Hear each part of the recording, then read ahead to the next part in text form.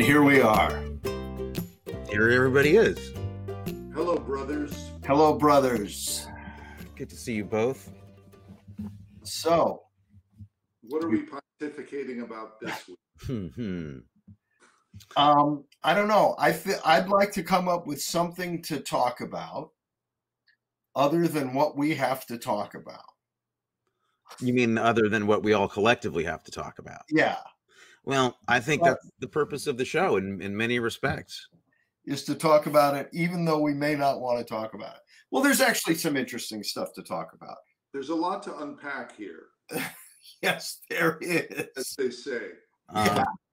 Yeah, absolutely. I mean, so wait, I thought you were saying you wanted to talk about this because you'd rather not talk about things like the election or the pandemic or the other things, but you actually don't want to talk about this? I'd rather talk about the election and the pandemic than about this movie. Wow. No, not really. Wow. No, we can't waffle. If you say it, it's you can't be like. I was I was disappointed, to say the least. Okay, can we tell people? We should talk about what movie we're talking about. This people don't know what this is. Let's not just keep harping on this. Oh. Well, you know me. I'm a Harper. We're talking about Harper, the 1966 movie starring Paul Newman, Lauren Bacall, a lot of other people who we'll get into. Shelley Winters. And it's based on the 1949 Ross Macdonald, Lew Archer book. They changed the name to Lew Harper instead of Lew Archer. Don't know why. I know why too. You know why? Oh, okay, good. Because they only owned the rights to this one story, and they didn't own the rights to the series, so they had to change the name of the main character. And Paul Newman wanted them to give it an H name because he had good luck with HUD and the Hustler, and he said, whatever name you come up with an H name. I thought was right. And he had such good luck with HUD that he decided to play the same part in this movie, in spite of the fact that it's supposed to be a completely different character. Is that the way you're going to set up the movie for like an unbiased viewing audience? Like this is what it is, and then we're going to get right away into this is no damn good. Yeah. No, why don't you tell us more about the movie, and then I'll go off on my literary wanderings. Well, I mean, we might mention other things, like it was directed by Jack Smight, who is a very famous television director who made a bunch of films, but is more well known for his TV work. Twilight Zone, for sure. He did 4 very famous episodes of Twilight Zone. I think he did a lot of Gunsmoke, a lot of things like that. And interestingly, it has a lot of connections to a lot of movies that I love a lot, including Once Upon a Time in Hollywood, which I think is referencing some of Jack Smite's work in the movie as well. So that's kind of an interesting loop. An incredible, I mean, the cast is really remarkable. You've got like Strother Martin, Julie Harris is in this movie, Arthur Hill, Robert Wagner, Robert Webber. And the list does kind of go on. It's really a remarkable collection of people of that time. And it was shot by one of my absolute favorite cinematographers in history, Conrad Hall, who has done, In Cold Blood, and the list goes on of great films that he shot. Butch Cassidy, yeah. Road to Perdition, and yeah. So it's weird because it's a movie that has all these legendary talents in it. The cast is half the casts are legends. It was William Goldman's first solo credit as a screenplay, and in spite of all of that,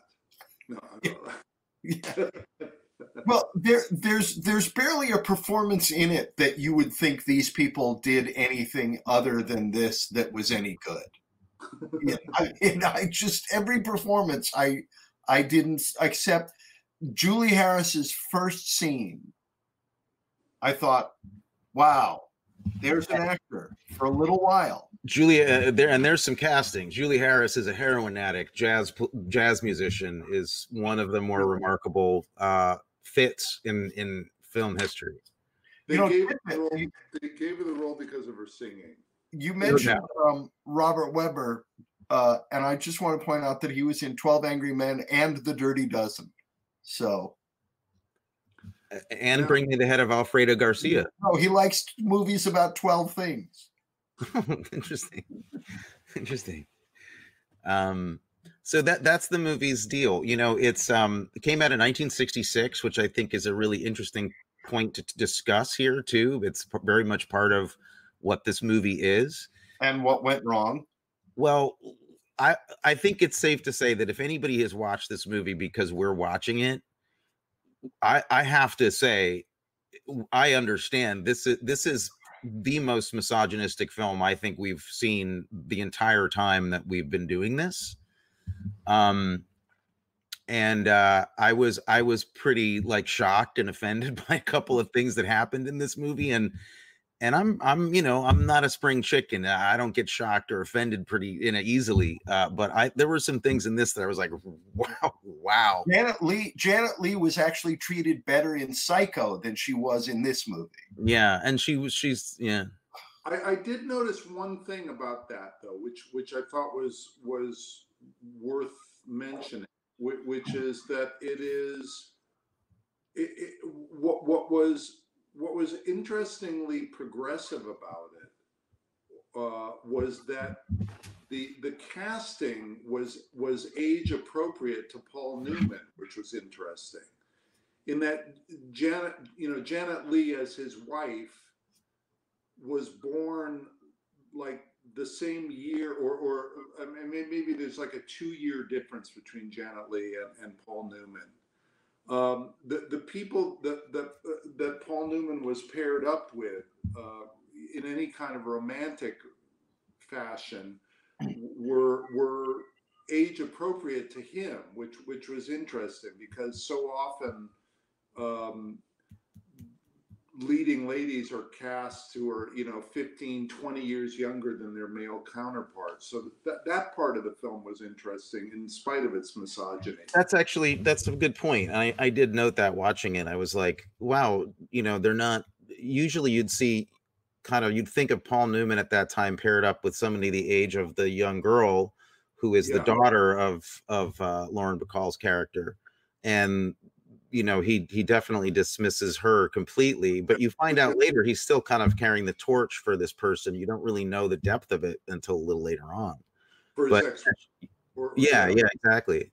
Yeah. So Matthew, I'm curious. You're like of the three of us, the way more versed in detective literature and detective, the mythology of that. You read the book that this was based on. I mean, you really had a rough time with this movie. Is that because you really loved the book, or? I did really love the book. I think I would have had a rough time with the movie regardless. But particularly the way it does not move well from 1949 to 1966 at all. There are a lot of themes in the movie, in the book, that relate to World War II.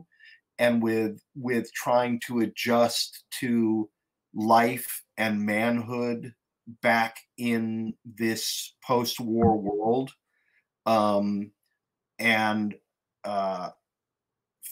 the familiarity with violence, and particularly Robert Wagner's character, who had been a pilot in World War II. And now has to come back to a world, he gets out of high school, he goes to war, he's flying planes, he's a hero. He comes back to the United States and he's just a high school grad. And what is he going to do to become successful and a man again? Is it set in Hollywood? I felt all of that from Robert Wagner. Yeah. It is set in Hollywood. One very interesting piece of trivia as I was reading the book And I see that the beginning of the book takes place in this town called Santa Teresa, which is clearly a stand-in for Santa Barbara. And I suddenly realized, hey, wait a second, the Sue Grafton, Kinsey Malone series takes place in a town called Santa Teresa that is a stand-in. You know, the Kinsey Malone series, A is for Alibi, B is for Burglar, C is a huge series, which sadly Sue Grafton passed away, I believe, like at around X or Y. I mean, she almost finished the alphabet. Yeah.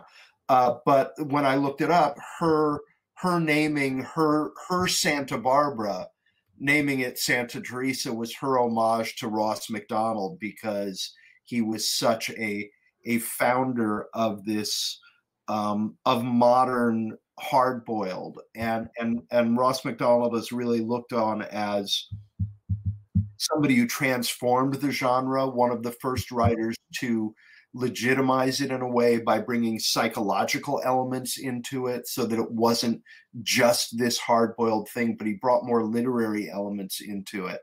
And he went on to write 18 novels about this character from 1949 into the early 70s. And the way he uses language in the book is just great. There's one passage that I want to read that's so great about, he has to go to a movie studio at one point to get a piece of information, and he walks up to the studio and he says, I parked around the corner in a residential block and lugged my bag of clubs to the main entrance of the studio. There were 10 or 12 people sitting on straight back chairs outside the casting office, trying to look sought after and complacent. A girl in a neat black suit, brushed threadbare, was taking off her gloves and putting them on. A grim-faced woman sat with a grim-faced little girl on her knee, dressed in pink silk and whining. The usual assortment of displaced actors, fat, thin, bearded, shaven, tuxedoed, sombreroed, sick, alcoholic, and senile, sat there with great dignity, waiting for nothing. nice portrait of our industry. That's a movie that I would pay to see. Yeah. And then he has one great line later.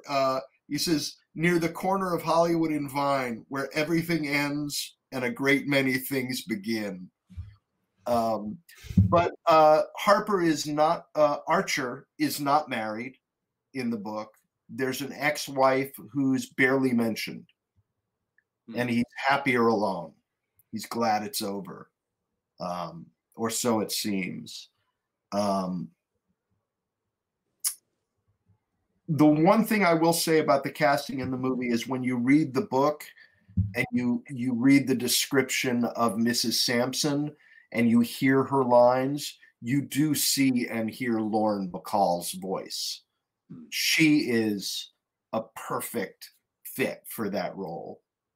And so is Arthur Hill a perfect fit for his role. And nobody else fits at all. I have a little piece of trivia about this movie, personal. Okay. And you may have to guess who these people are, but I've actually worked on projects with 3 of the cast members of this movie. Well, I know one is Lauren Bacall. Yes. You don't have to figure it all out right now, and don't go to IMDb because that's cheating. Harold Gould. No. You must have worked with Robert Webber at some point, I would imagine. No. Okay. Robert Wagner? Yeah. And Janet Leigh. When did you work with Janet Leigh? That Halloween H? Was she in Halloween H2? Yeah, she was in Halloween H2. That's right. We should watch that in a couple of weeks. Is what we should do. Worked with Janet Leigh's daughter. The other one. Oh, okay. The other one, Kelly, who looks exactly like her mom. there were, you know, you were reading some of the literary references, Matthew, to the books that this was based on, but there are some choice lines in this movie, I have to say. Here we go. I felt like when Janet Leigh says to him, she says to Paul Newman, "What do you want from me?" And he says, "Anything I can get." I thought that was excellent. Yeah, that's pretty good. And I like when he says, "The happiness market's crashed, baby." There is some great stuff in it, man. I loved, speaking of... You were hired by a bitch to find scum. I like the bottom is loaded with nice people, Albert. Only cream and bastards rise. There you go. Well, I mean, without any irony at all, I have two lines that kill me in this movie. And one is all about the delivery, because it's my personal favorite Paul Newman moment. I wish I had ripped this because I haven't. And I'm going to say I've got my back against the wall, because there's a lot about this movie I'm going to go to bat for. Not the second half of it. I'm going to go to bat heavily for the first half of it. But Paul Newman asking if he can have a sandwich when he's by the pool is the greatest goddamn thing I've seen all year. Yeah. He embodies "I don't care" better than anybody I've seen in my life. There's a tray of sandwiches sitting out at a poolside thing, and he's at this rich person's house, and he's just been hired to do this job, and he runs into the daughter of the person that hired him, who is this kind of dim-witted girl who's dancing to like opera music by the pool, and her kind of idiotic boyfriend. And Paul Newman doesn't want to be here. And there's just a tray of like endless food out on the porch. And he walks by and they're talking to him, and he's completely disinterested, and he's just basically starving, because we saw him get up, not get his coffee, make this long trip out there. And he's broke, and he doesn't have money for food. And the sandwich is like crucial. It's absolutely crucial. And they've set it up perfectly, because he can't even make himself a pot of coffee. Right. Like yeah. It's a very famous moment. They actually talked, they were talking about in this article I read about the decision to have that coffee just not work out for him. Yeah. He tries to make the coffee, and it is out of fresh, and he actually uses the old grinds from yesterday. And that was the moment that William Goldman said he figured out who the guy was, how to write him, because that was the whole key to the whole character. And I think the audience, this movie was a huge hit, huge. And I mean, I think he was already a star, Paul Newman, but I think this film solidified him in a way that was really, really different. And he had already done he had already done HUD, and he had already done The Hustler, so he was sure.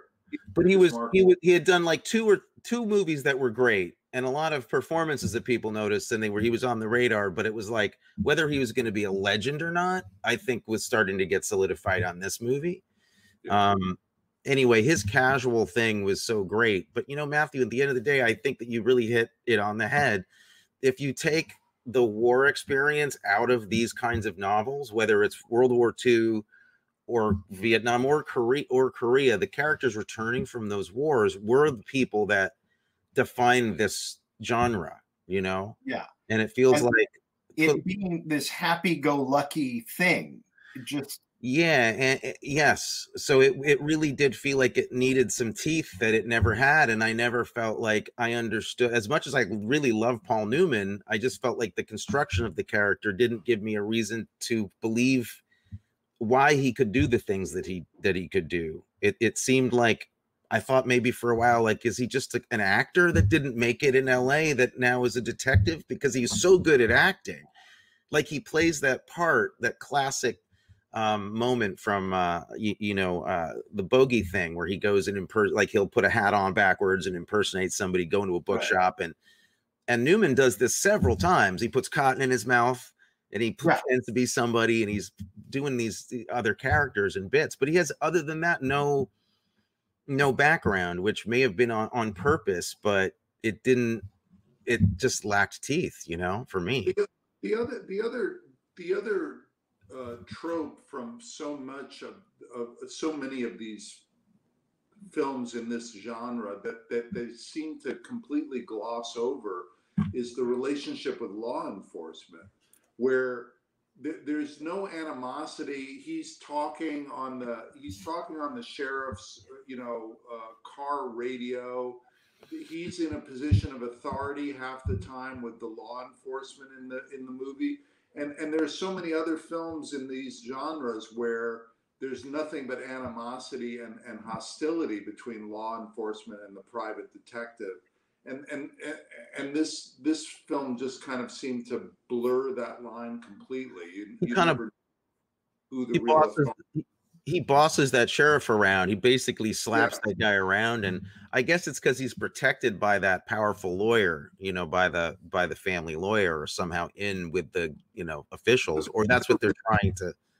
Yeah, that's never really made clear in the movie. There's a little bit of that in the book, but it's made more clear in the book in that he used to work for the Arthur Hill character, and the Arthur Hill character used to be the district attorney, and he was an investigator for a while.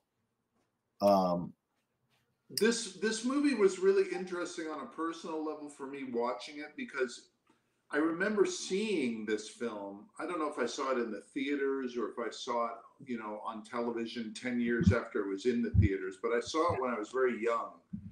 And I remember, I would have been 10 years old when this came out. And I remember being confused by it and thinking it was because I was too young. And watching it this time, I realized it's not because I was too young. It's because it's really hard to know what the fuck is going on in this movie. Like, what are the stakes? What are the goals? What is? I didn't understand half of the plot of the film, and I ceased caring by the time it was revealed. Yeah. The plot in the book is as complicated, and I think one of the problems with the film was that they pretty much tried to cram every plot twist in a fairly long novel into this film. I don't think that's the problem, honestly, because it's not because those movies can be pretty impenetrable. Even The Big Sleep is hard to follow. The people that made it don't even know who killed one of the characters in that movie. I for me, think that this kind of thing lives and dies by atmosphere, and the first half hour of this film has, to me, incredible atmosphere. It's brilliantly constructed. There's so many things I love about it. And the misstep happens a little more than maybe 40 minutes in, where I don't even remember the scene, but you feel yourself losing. The tension goes out of it somehow. And I think it's a combination of things. Like, we don't know enough about his past to know that when he's pushed too far, he'll do this or that. Yeah. He's missing that element. We don't know where his pathos comes from. There's really interesting things that he does throughout the movie. And I think there's something in the clip that you might show when you show it that refers to this, but I don't know if you want to show that clip now. Which clip? The clip that you... It was the one in the boathouse. I sent it to you. You asked me to do it. The first one you asked me. Okay. I might have cut out some of it. Because it's the very end of it. I didn't cut out the very end of it. That's what I'm talking about. Okay. The other thing that's interesting about him just from his character development element is that he oftentimes in these stories, the protagonist ends up having some kind of complicated relationship with someone that's actually involved in the case. And it's just interesting that the person that he's hung up on and actually has the most complex emotional relationship with is his ex-wife, and she's got nothing to do with the case. It's just completely removed. Yeah. It's like a separate storyline. I feel like they try to do it a little bit with the who is it? Arthur Hill character. because they have this camaraderie, this friendship at first, and it's not enough of one though. It doesn't matter. It's just that they kind of know each other. So right. In the book, that really matters. Yeah. And in the book, the Pamela Tiffin character, the young woman, is much more interesting. She's still immature, but she plays them off against each other in a very interesting way and complicates their relationship. Let's play that clip that you were talking about, Tony, if you want. Yeah. Does she go dance on a diving board though? No. Oh, damn. Well, that book doesn't have everything, then, does it? And the first time we see her, she's in a swimming pool with the Robert Wagner character, and she's coming on to him, and he's angry and pushing her away. He does not want her attentions at all. And yeah. But let's watch that clip, because there's something you want to talk about with it, but then there's something that something completely different that I know I want to talk about with it. So this is a moment where he's being chased by one of the bad guys. We don't know really why, though. Yeah. It's a little bit hard to understand that part.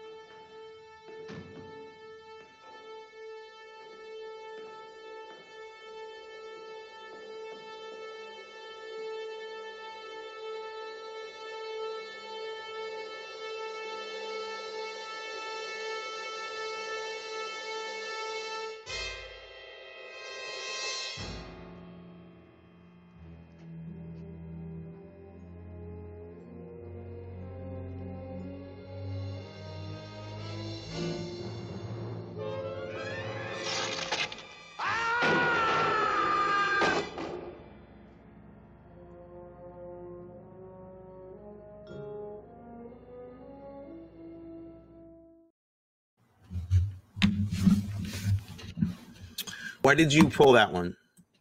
I pulled it because I want to point something out about the music. What did you want to talk about it? A character thing. Do you talk about the character thing, and then well actually, and I've got something about a casting thing in it. So, okay. Well, let's go, since we've just heard it. Let's go to the thing that I want to point out about the music. The music was written by Johnny Mandel, who also did the music for another movie that came out in 1966 called The Russians Are Coming, The Russians Are Coming. Oh, I forgot that. And there's a scene in The Russians Are Coming, The Russians Are Coming, and listen to the music in this scene. Now you say you're going to blow up the town, huh? Вы говорите, откройте пальбу? Well, I say, all right. You start shooting and see what happens. Хорошо. Начни, увидишь, что произойдет.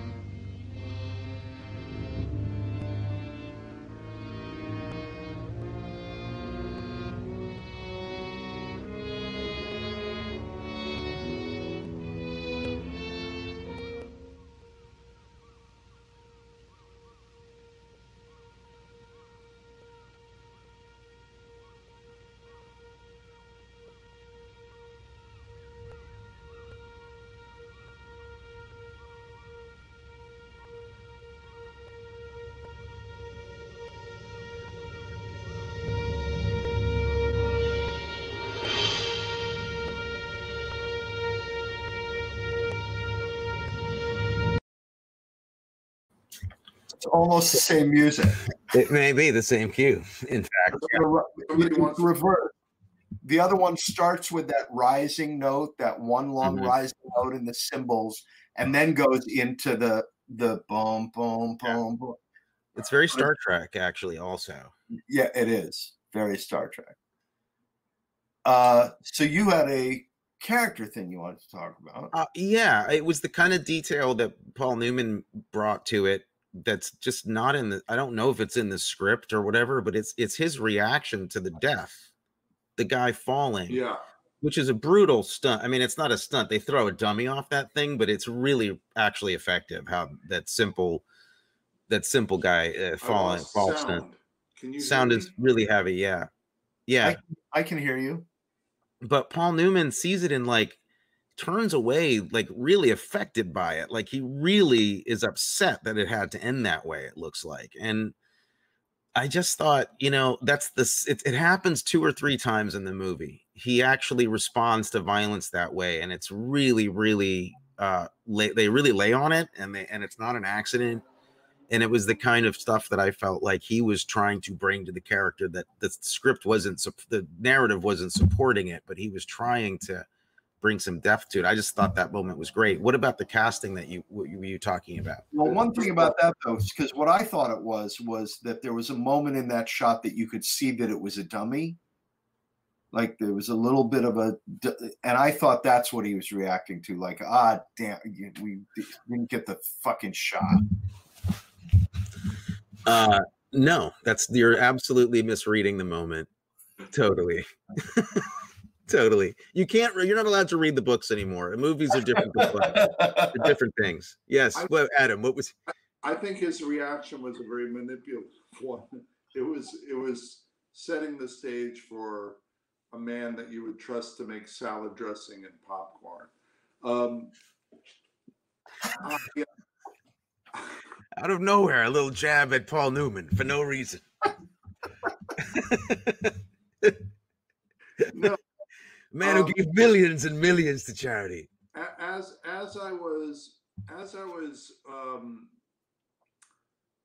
sifting through my frustration with the aspects of this movie that seemed really unrealistic, and thinking about other films in this genre that were that made more of an impact for me, I went to Chinatown, and what's amazing is that Chinatown, as different and as tonally different as that film is, it was only made 8 years after this, and it feels like it was in a completely different universe of filmmaking. Yeah.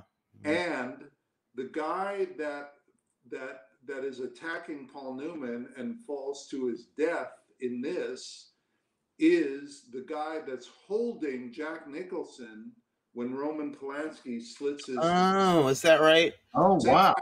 Yeah. I knew he looked familiar. I didn't place him from that. Wow. Yeah. His name is Roy Johnson, and he was an actor and a stuntman. Mm-hmm.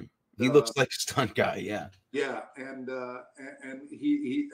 I find myself wondering if Polanski hired him partially because he was aware of his work in a film like this.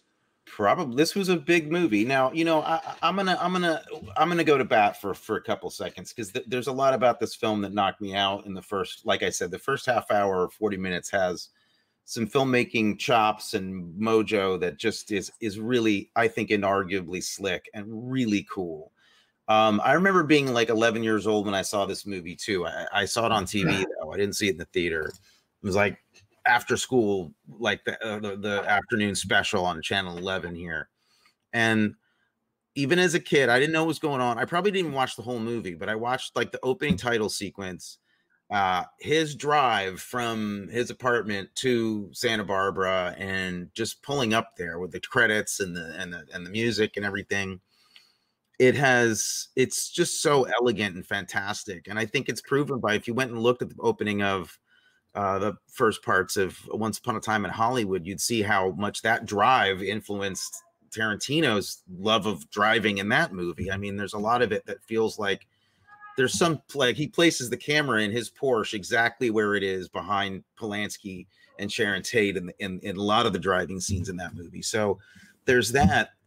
But there's also the fact that you gotta respect a movie that comes out. Okay, Chinatown 7 years later, but you've also got unbelievable bows to this movie in Big Lebowski and Once Upon a Time in Hollywood and Inherent Vice, and also in you know, the Altman movie with Elliot Gould, the Long Goodbye. These are all movies that are that created the atmosphere of LA noir around Hollywood. And this movie was an inspiration to, I mean, a huge array of genius films. And it was inspired by stuff, sure. I mean, The Big Sleep, there's a lot of references even in it, because Lauren Bacall actually basically plays the wheelchair-bound General Sternhagen, who's her father in The Big Sleep, plays the same character as the woman in the beginning of this who hires him. I mean, there's a lot of references to Kiss Me Deadly, which I think is a better movie because it is just, it's about a bad guy. The character in that is not a person we're supposed to like, and he's ruthless and brutal, and the movie is well tuned to that. But I just feel like there's something about this that set the tone for cool, for the LA detective, that was inspirational to a whole generation of people. And I mean, you know, you could say that it feels like it was decades later that Chinatown was made, but 7 years, that movie, you know, this movie made an impact on people. And I think, you know, some of that is to do with, like, I think Jack Smight keeps the first 40 minutes going like clockwork. It's really elegantly done, like really workmanlike. It's really journeyman, but it's really fast and well edited. And you know, I mean, the photography, I could just watch the photography go by for an hour. It's, in general, I agree with you about the first 40 minutes, but there are moments in the first 40 minutes that I also think were like, what the hell? Yeah, agreed. But I felt like, even so for me, Robert Wagner's one of those moments and things where I'm like, nothing is going to make this guy work for me. Like, I can't buy anything that's happening with him. But in the first scene, I thought Jack Smight was working with it. I thought he knew that and was like incorporating that mess into it in a weird way, like P.T. Anderson. Like, I could see that screwiness that he got from, you know, that you see in Inherent Vice and in the firecracker scene in Boogie Nights, you know, where it's just like LA kind of unhinged. And I thought that they were going to capture some of that. I thought that's where they were going. The absurdity in The Big Lebowski, I thought might have been from that too. But I'm going to be really provocative here for a minute, though, and say, and this may be the first chance that whatever audience we have gets to see us get into a real fight about something. But I think just because a film is successful and makes a mark, and then 10 years later geniuses see it and decide to riff on it, doesn't necessarily imbue the film with genius. It just means that it influenced geniuses. I didn't say anything about genius. I never mentioned genius. It didn't come out of my mouth at all. Through you. But I will say that I think you're completely wrong, and that in the sense that it's worthwhile. I mean, I would argue that a lot of the reason why I'm interested in talking about the movies we've so far talked about is because I'm trying to avoid genius movies. Everybody's talked about the movies everybody accepts as genius movies. Right. That's like, whatever, you like them or you don't, but they've been discussed and picked over. We need to talk about crappy movies, because then nobody can tell us we're wrong about it. What I'd like to think is that we're looking for gold mixed in with, like, you know, something, so it's neither a piece of crap or a great movie or genius. Yeah. It's got that we can look at, like, for instance, the fantastic scene with the waitress at that diner, where he comes into that diner and the only person that Harper gets along with at all is that Liz Wilson like waitress at that diner, and he gets her to help him out, and that scene's fantastic. And when it's on, it's completely on. When this movie has it, it has it, and when it doesn't, it falls apart.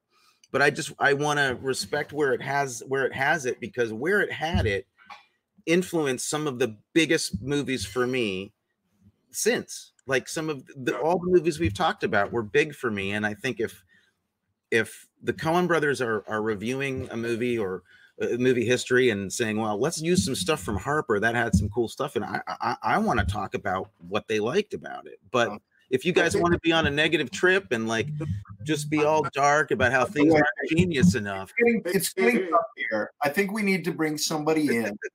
We need to bring somebody in to settle us down. Before we do, I just have to cop to the fact that I think I'm still really bitter about Little Drummer Girl. I'm really upset about that. You're really upset that we didn't like it? You want to guarantee that I'll never ever recommend bringing a movie on here that I actually like.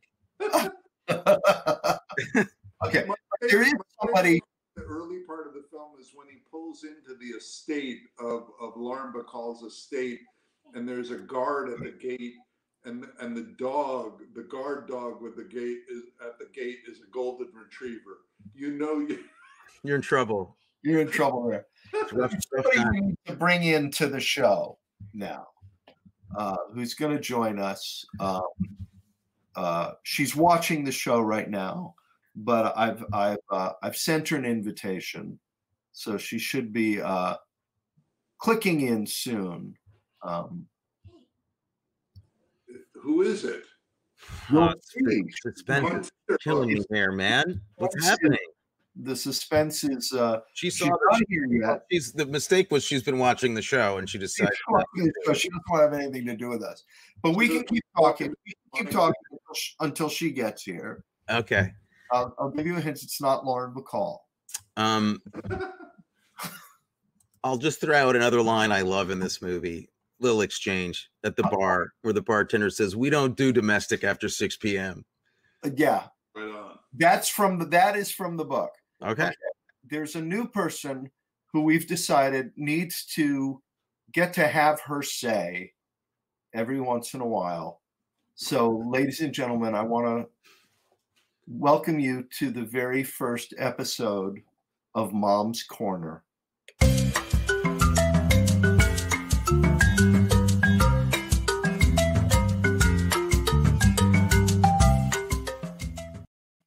Hey, welcome. There it is. Oh, I love that. Oh, those graphics, Matthew. Well, Mom gets to have her say on this movie. Welcome. Oh, hi. Oh, look at you all together. It's just such a thrill for your mother. I cannot describe it. Welcome to the show. Thank you. Thank you. It was really fun watching this movie for some of the reasons that we've discussed. Did you watch it together? We did watch it together. Okay. We did. One for me, there was a big fun thing in that right about that time. This is to do with Paul Newman, who played the lead, you'll remember. And it was right about that time after actually the Russians are coming, just came out around that time too. And right after it, Paul Newman's wife, Joanne, and my ex-husband, the dad of my great guys here, and I went out for dinner because Joanne was thinking about doing a movie with Alan, and they were talking about it.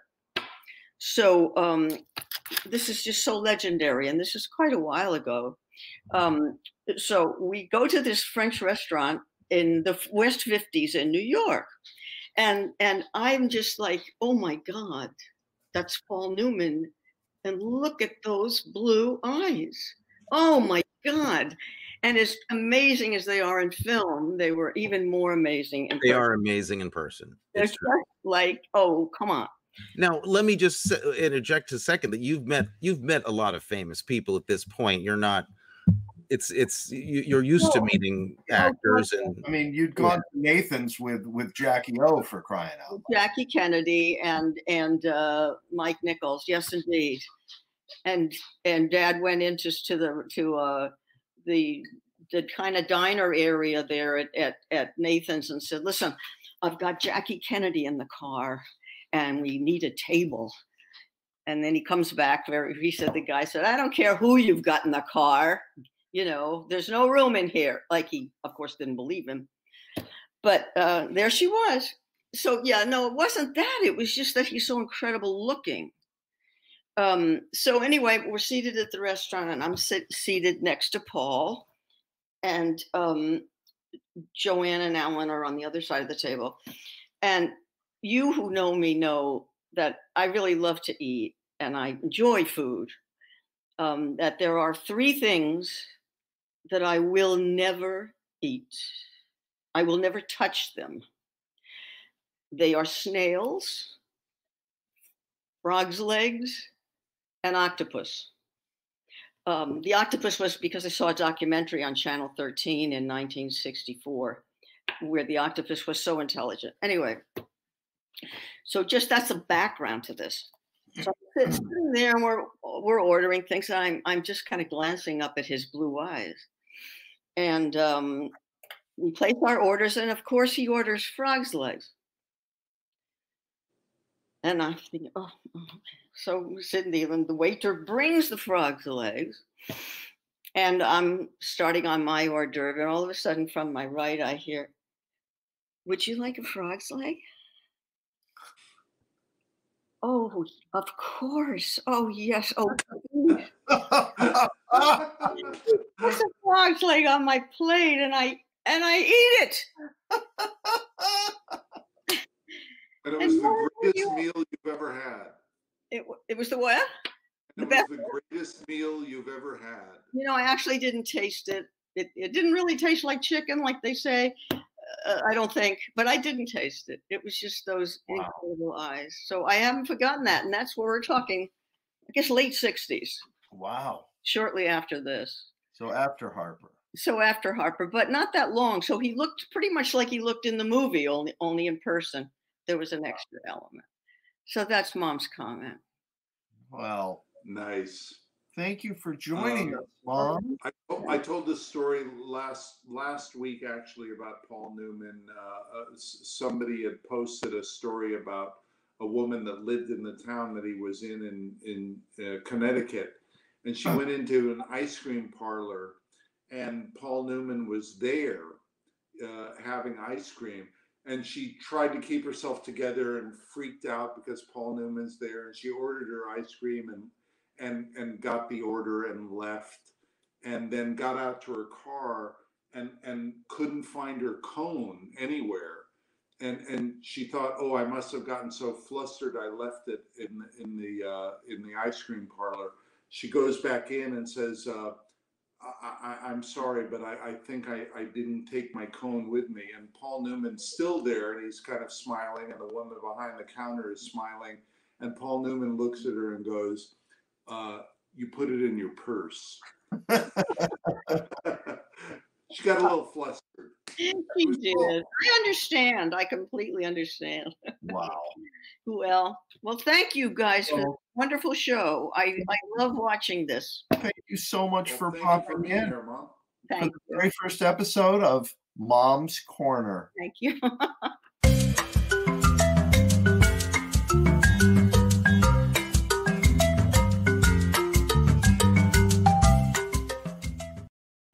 And that was Mom's Corner. I have no sound. You have no sound? I muted myself because my cat was vocalizing. Hey guys, and it was annoying, so I turned off. You've lost all sound. Why don't you Can't hear you. Leave and come back. Why don't you leave and come back? There you are. You're back. Okay. Oh, there we go. You're back. Yeah. So she has a lot of great stories that we to bring her back for. Many. More Mom's Corner. Do you guys know the movie The Ipcress File? Yeah. Do you know that movie, Matthew? No, I don't. You'd love that movie. I think it's one of my favorite of the genre of spy movies. Michael Caine. It's fascinating to see the opening of that movie and this. I think they were riffing on Ipcress File in the beginning of this movie, because very famously Michael Caine wakes up in his apartment and makes coffee and makes this beautiful breakfast for himself. And he's this very kind of like refined chef who's also a spy. And that's his whole kind of vibe. And he makes the perfect cup of coffee. And after seeing the Ipcress file, you literally want to go out and buy that coffee press and learn exactly how he does it. And it's the same setup. It's even kind of looks the same, similar tonalities in the opening. And I think they were riffing off that a year later in Harper, where he makes, you know, his worst breakfast. Also, how about like the opening shot of the movie? Guys, it's so beautiful. I mean, the pullback from him in bed watching that TV, you think he's in a bedroom and you don't realize that the guy sleeps in his office until he opens the shades and everything turns into another room. I mean, there's such beautiful storytelling going on with the filmmaking. I think that I don't know. I think that some of this would be worth another look for you, particularly you, Matthew, who seem to be very caught by the literary, transfixed by the literary nature of this whole endeavor. This is the movie podcast. The last I heard. This show is you guys telling me I have to watch movies I didn't like the first time a second time. Yes. You didn't get it. I didn't get it. I don't understand anything. Hey, Tony? Yeah. I can't hear Matthew. Do you know any reason why that might be? You can't hear me? Do you like what he's saying? Is it like you just don't want to hear what he's saying, or? Oh, it's not an emotional thing. It's actual text. I can't just hear him. I don't know why you wouldn't be able to hear him. I can translate for you if you need me to do that, because I can hear Matthew. You can hear me? I can. I can't hear me. That's weird. That's weird. Don't know. Did you try logging out and logging back into the studio? I'll try. That's easy. You can do that, right, Matthew? Yeah. Or I can remove him from the stream and bring. Okay, and now you can hear me, okay, right? I can hear you fine. I wonder what the heck is going on. And now Adam's gone. We can talk about him. Did you want to play the car sequence? Yeah, some of the car stuff, but I want Adam to see that. So let's talk about him while he's gone. Yeah, because he's not here to defend himself. Now he's back and he's sideways. He's sideways Adam. Why am I sideways? I don't understand what's any of this. This is very avant-garde. This show is extremely modern. There you go. Now you're right side up. That's better. Can you hear people? Can you hear me now? Yeah, but I'm not really listening to anything you're saying. I didn't think so. I want to point something out, that we have a car chase in this movie. I'll show you a little piece of it. Here we go.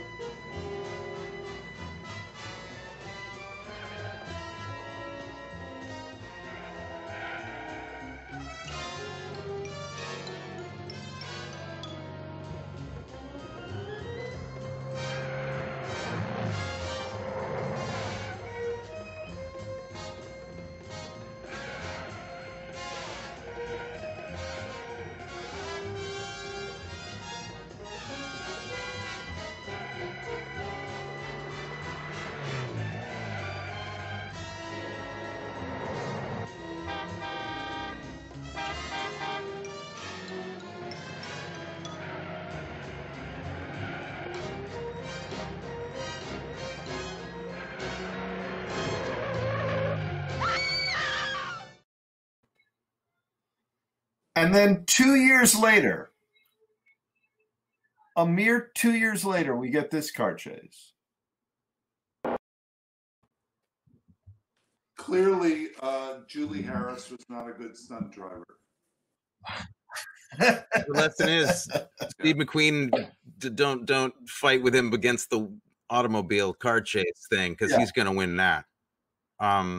Yeah, I mean, it's a little bit unfair pulling that on any movie, because that, you know, I'm a big fan of Bullet. See, like, here's an example. Like Bullet, I'd never recommend bringing on the show because I love it too much. I couldn't bear to hear you guys like make fun of it the way I know you would. I wouldn't make fun of it. I love that movie, and see, that's a movie that still in the '60s, and with the there's that whole jazz club. Oh my God. That's great. That was exciting. Action shot. It's an action shot. Wow. Because it was a crotch. It's called a crotch dive in the business. What's going on? Adam has a special gimbal that he has at home for that stunt. It's a gag. We worked it out. Fired by that chase scene.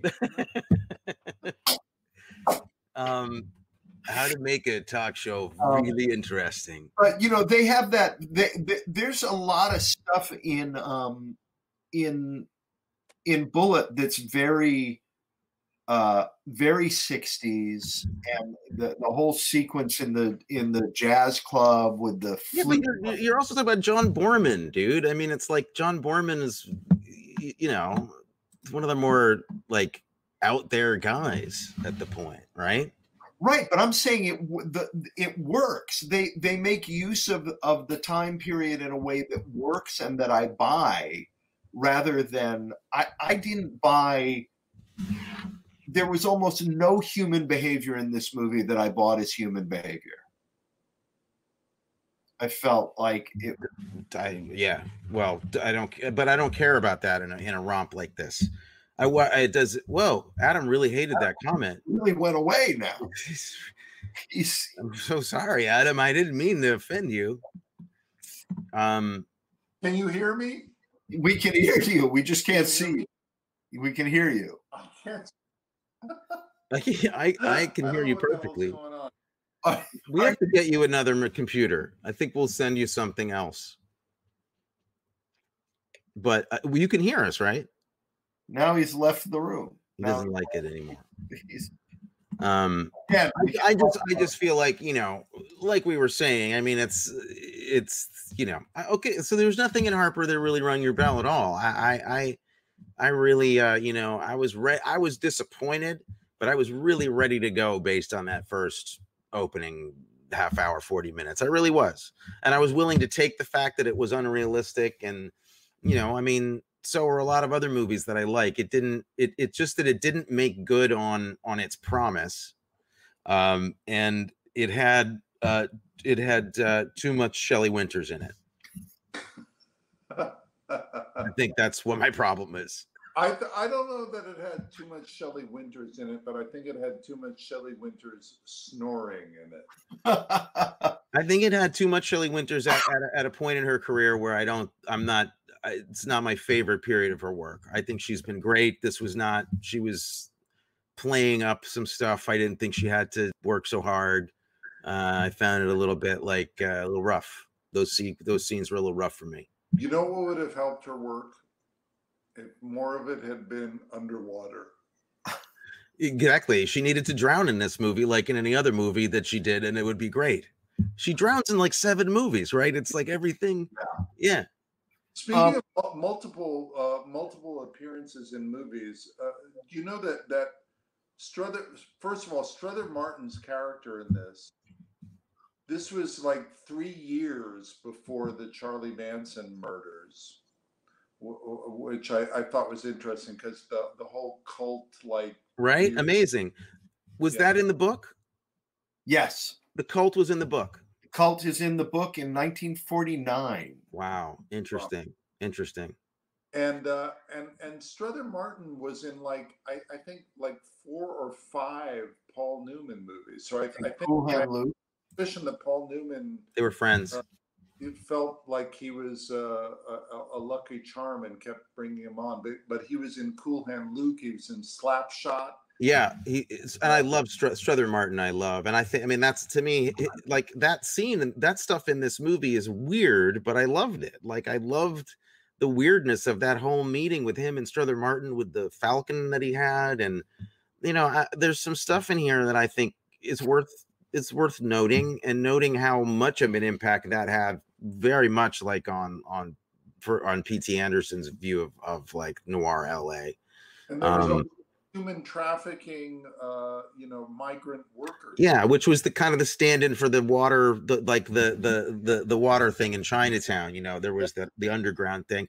Also, let's talk about other things I really liked. I thought Robert Webber was amazing. I really like Robert Webber a lot, but I thought, at a time when people playing like really disturbed, unhinged characters in that mold was kind of bright and a little bit new. He really captured that kind of noir character that you just don't want to know anything about. Like, the dark recesses of this guy's world are almost too much for Harper to know anything about. Like, he's really creepy in that movie. What did he keep call? What was his nickname for Old Stick?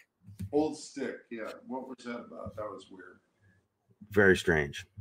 But he's how much he wanted to torture people. Like, he was so excited about torturing Julie Harris in this movie. That was, again, like it or not, the influence on Tarantino, again, you can't deny. That's like right out of the Handbook. It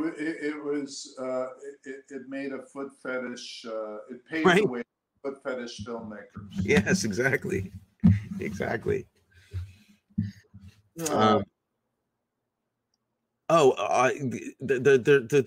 photograph that I sent you is still.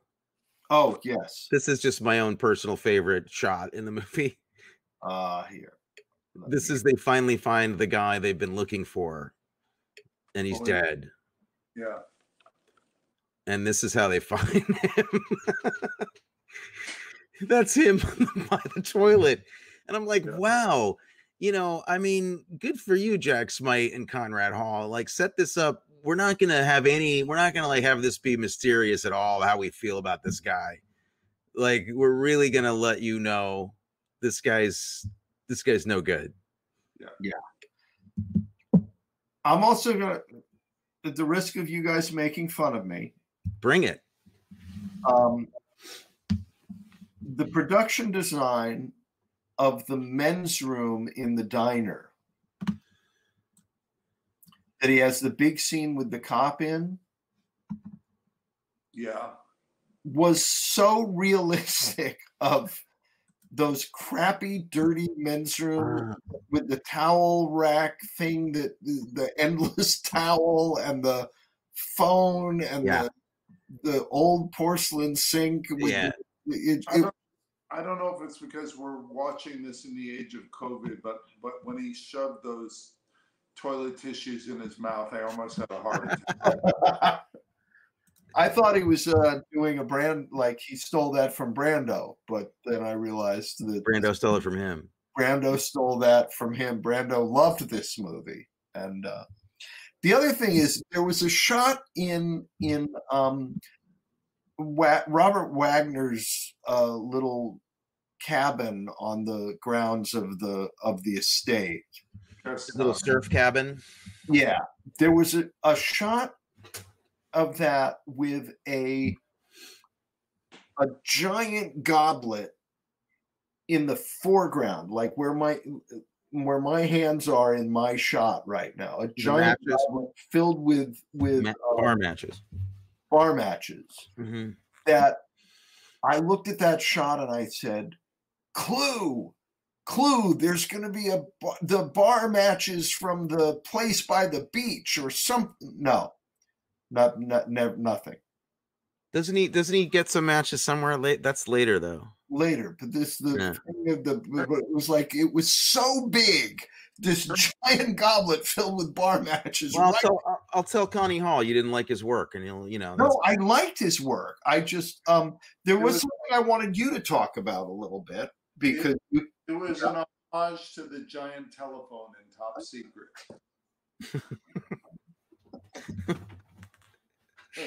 You could talk to me about the plethora of low angle shots. What about it? I can talk to you about the strange choice to do two. It was the only place in the movie that they did it, but both times they were at Lauren Bacall's house. Yep.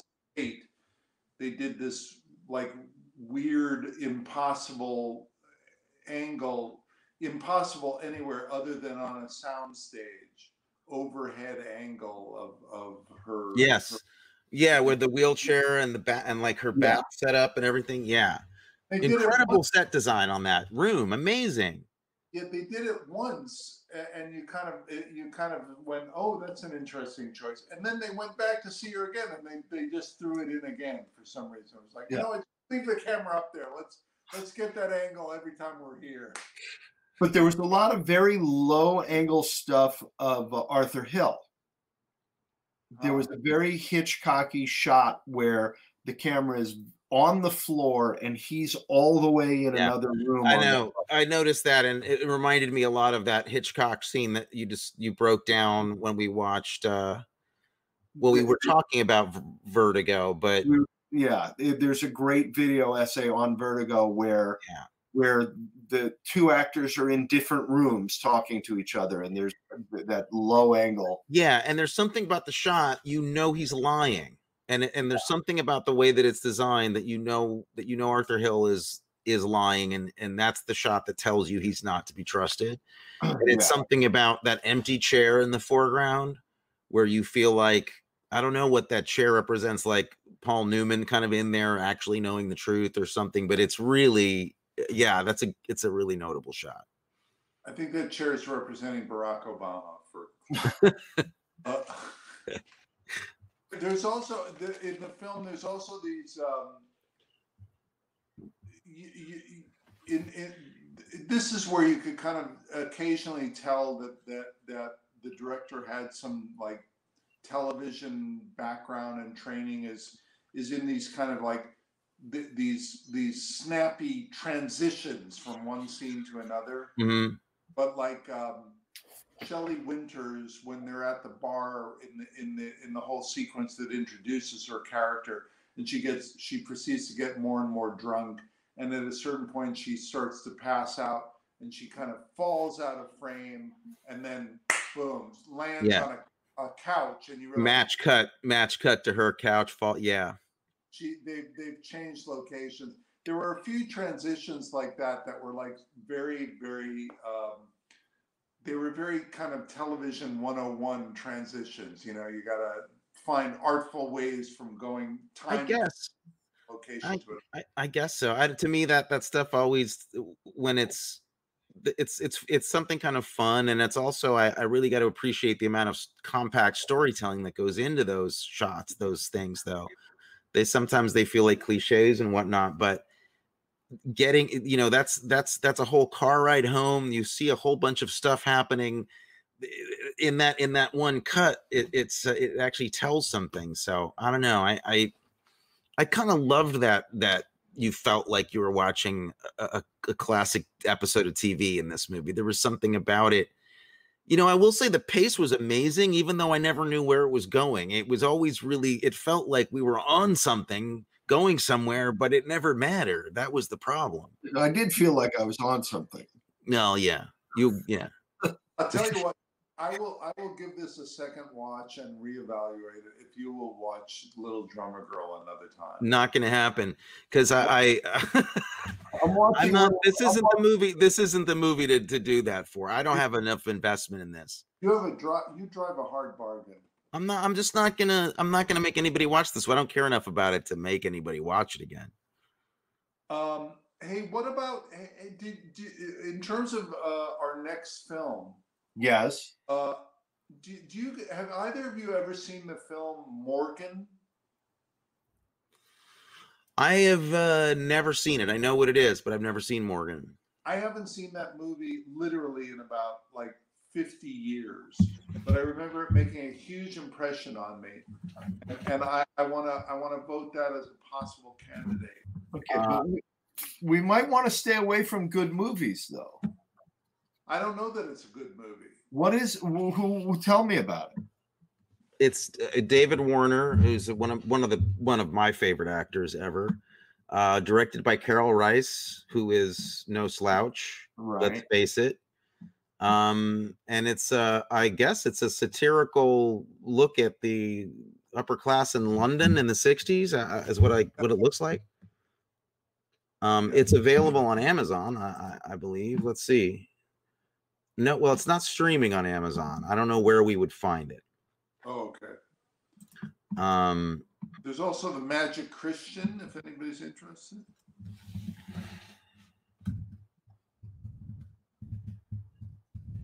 You want to do a comedy? Well, I don't know. It feels like a comedy's up, doesn't it? A little bit. Maybe so. That's only available. No, we can rent that on Magic Christian's available on Amazon, so we could. We're not paid by Amazon. We don't have any affiliation with them, by the way. No affiliation with Amazon. We just like to let people know where they can actually get a hold of the movie easily in case they want to see it. And right now, looks like Amazon. Not only are we not paid by Amazon, but we actually pay Amazon a lot of money. I do. Yeah, they never pay me anything. I'm always buying stuff, and but I do want to say this. I'm going to get on a little tiny soapbox just for a second. I'm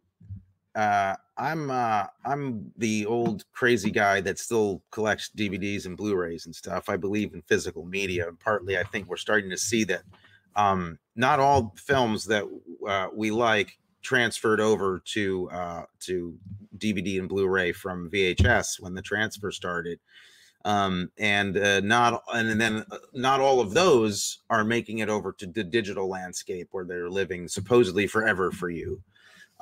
So if you still have the interest, DVDs are still available through Netflix. DVD players are still easily and readily available, and they can actually plug right into your computers. And DVDs on Netflix, they have a huge catalog. So films that aren't available on any streaming platform will almost invariably be available through Netflix DVD or through other places that sell DVDs, used DVDs particularly. But it's worth checking out if you love movies, because that the library is constantly getting smaller, actually. Because a lot of the classic older films, or even movies that you loved growing up with in the 80s, aren't really necessarily making it to streaming. They're just not getting digitized. So that's my last thing I'll say about it, because it's kind of like an old man complaint, I guess. But it's worth thinking about if anybody's really into film and they don't know that that's still available. It's still out there. If you have any more old man complaints, write them down and give them to me and Adam to say, because we're the old men here. I was going to show you some ailments, but I won't. I'd like to talk about glucosamine for a second. Okay. Magic Christian is available. Well, we have enough to talk about with that. Oh, there's talk about Peter Sellers, Ringo Starr. It's an insane, very, very bizarre movie. I'll sit in the corner and listen to you guys talk about, things that smart people talk about. Magic Christian, I don't know. Don't. Everybody has their chance to feel bad, but only for a couple minutes, Matthew. Okay. So Magic Christian next week. I'm game. I haven't seen it in a while. I'd love to see it again. Well, if you want it, here it is. Come and get it. But you better hurry, because it's going fast.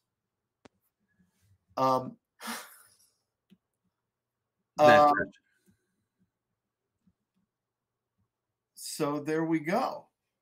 The Magic Christian next week. Indeed. Written by